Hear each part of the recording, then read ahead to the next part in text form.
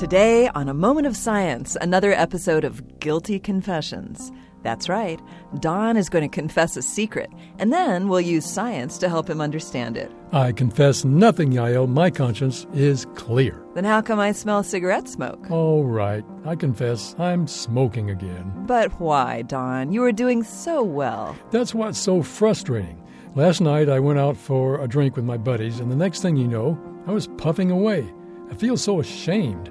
Not smoking sure takes more willpower than I've got. But willpower isn't all of it.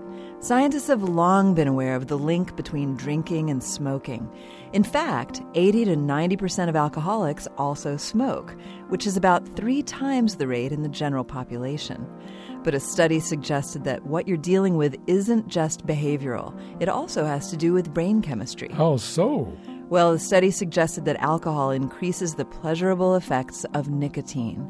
Participants drank an alcoholic beverage and smoked either a regular cigarette or a nicotine-free one. Those who smoked nicotine-free cigarettes didn't report as much satisfaction, which indicates that the nicotine itself plays a critical role in the interaction. And then there's all that lowering of inhibitions that happens when you get drunk. It doesn't take much alcohol to increase the pleasures of nicotine. Pretty insidious. No wonder I've been having such a hard time. Well, once scientists get to the bottom of the pharmacological interaction that happens between alcohol and nicotine, they may have a better understanding of how to treat both addictions more effectively. This moment of science comes from Indiana University. There are hundreds more moments of science on our website at amomentofscience.org. I'm Yael Cassander. And I'm Don Glass.